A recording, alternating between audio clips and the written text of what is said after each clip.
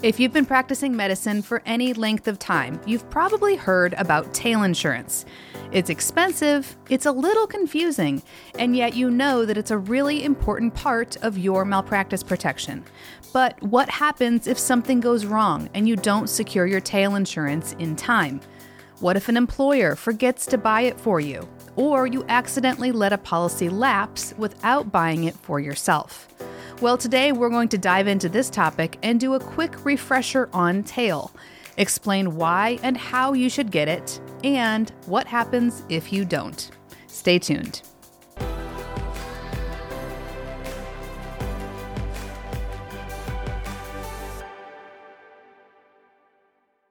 Welcome to Malpractice Insights, the show dedicated to helping healthcare professionals understand medical malpractice insurance and providing you with the solutions you need so that you can get back to the work of practicing good medicine.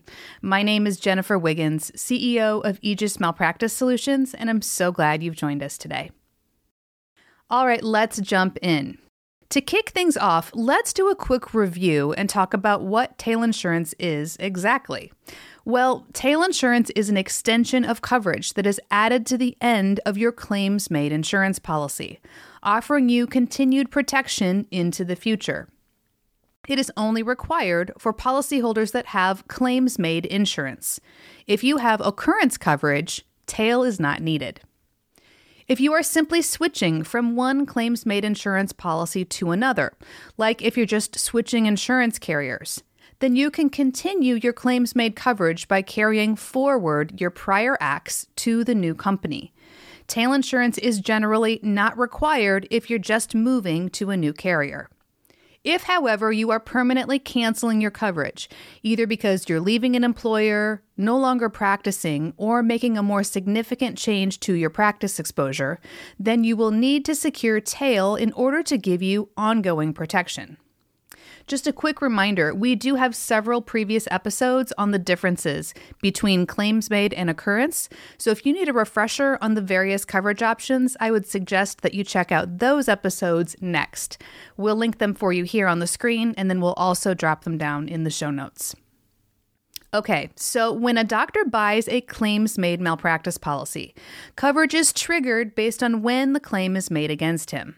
The doctor must carry the insurance while he's actively practicing, and then once he cancels, he must secure tail in order to have coverage for any claims that may be filed into the future for patients that he treated when he was previously insured. Sometimes tail insurance is also called an extended reporting endorsement, which is abbreviated as ERE, or it's called an extended reporting period, ERP. But most people just refer to it as tail coverage. Your tail starts at your cancellation date, and then it extends your coverage into the future for any claims that may be made against you after you've canceled your insurance policy. Here's an example.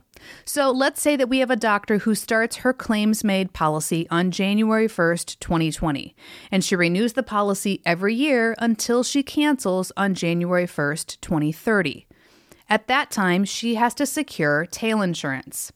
The tail insurance starts on the cancellation date, and it extends her coverage into the future for any claims that may still be made against her for patients that she treated during the years when she was covered. In this example, that would be for any services that she rendered from January 1st, 2020 to January 1st, 2030.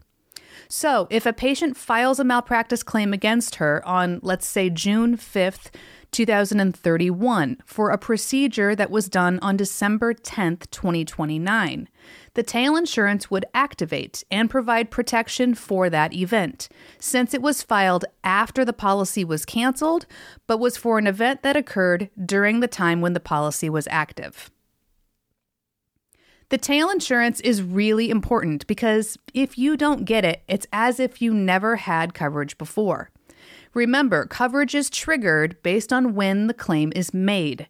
So if you don't have insurance in place at the time that the claim is made, then you're not covered, even if you paid those premiums for all of those years before. It doesn't mean anything if you don't get that tail. So if we look back at that claim example, if our doctor did not secure tail insurance after her policy canceled on January 1st, 2030, and a claim is filed against her after this date, there would be no coverage. So as you can see, it's really important that tail is secured, because if you don't have it, then there is no protection for future filed claims. Tail insurance is a one-time payment that must be purchased within 30 to 60 days of canceling your coverage. It generally costs 1.5 to 2 times your annual premium.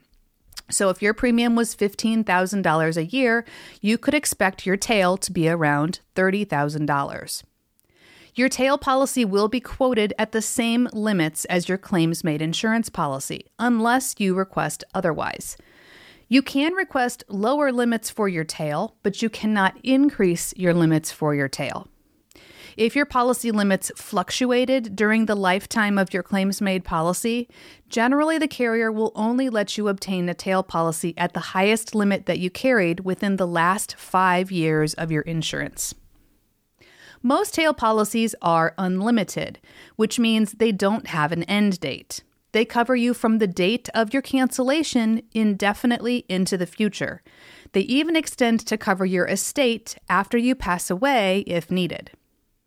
Some carriers also offer limited tails, which give you a shorter period of protection.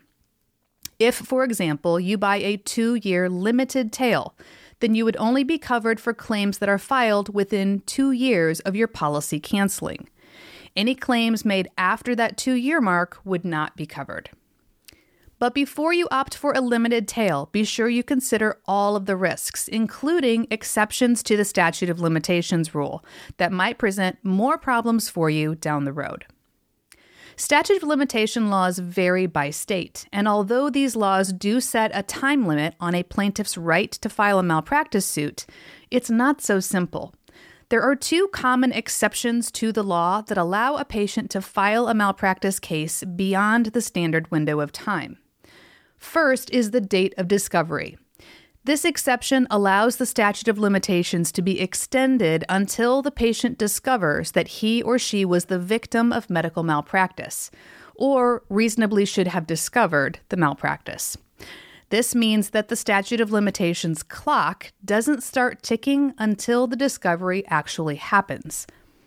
The second exception has to do with the age of majority or issues involving minors.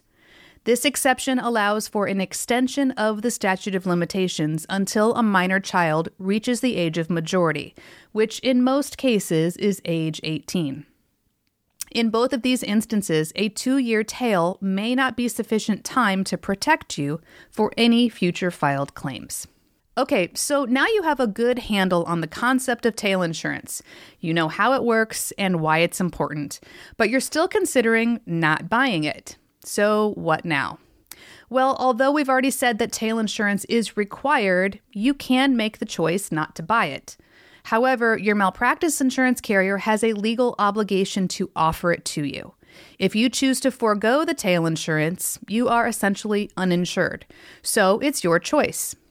If you are uninsured or go bare, then you are personally responsible for any claims that are filed against you. Consider the fact that not only are you footing the bill for any potential losses, but you are also responsible for claim administration, which means hiring a third-party claim administrator or a defense attorney, paying the court fees, finding and hiring expert witnesses, and paying all of the related defense costs. For most providers, tail insurance offers peace of mind after a long, successful career in medicine.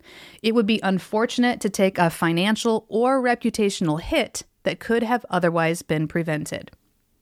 One other consideration, if you choose not to buy your tail, it may cause issues for you when you try to secure new malpractice insurance in the future.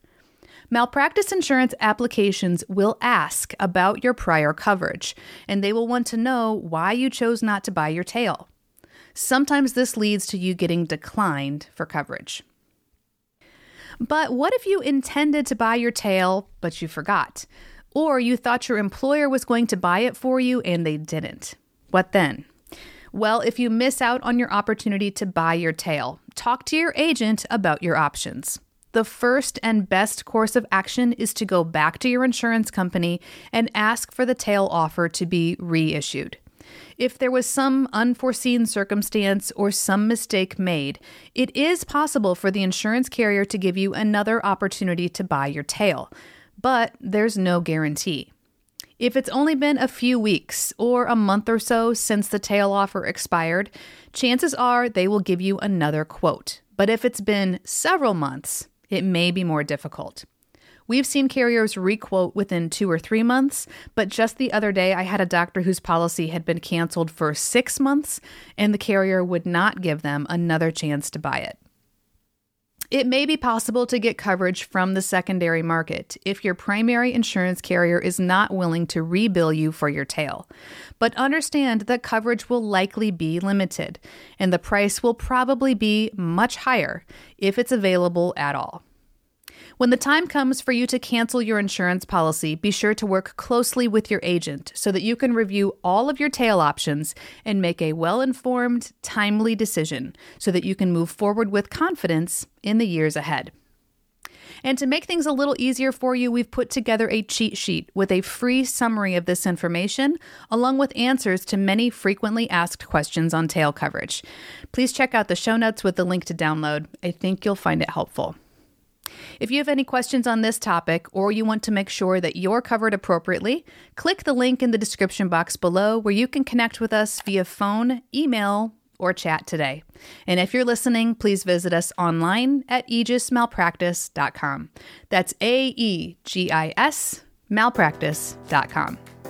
And please don't forget that our mailbag link is now live on our website. So if you have a question that you'd like me to answer here on the podcast, check out the link below where you can drop us a line and ask your question.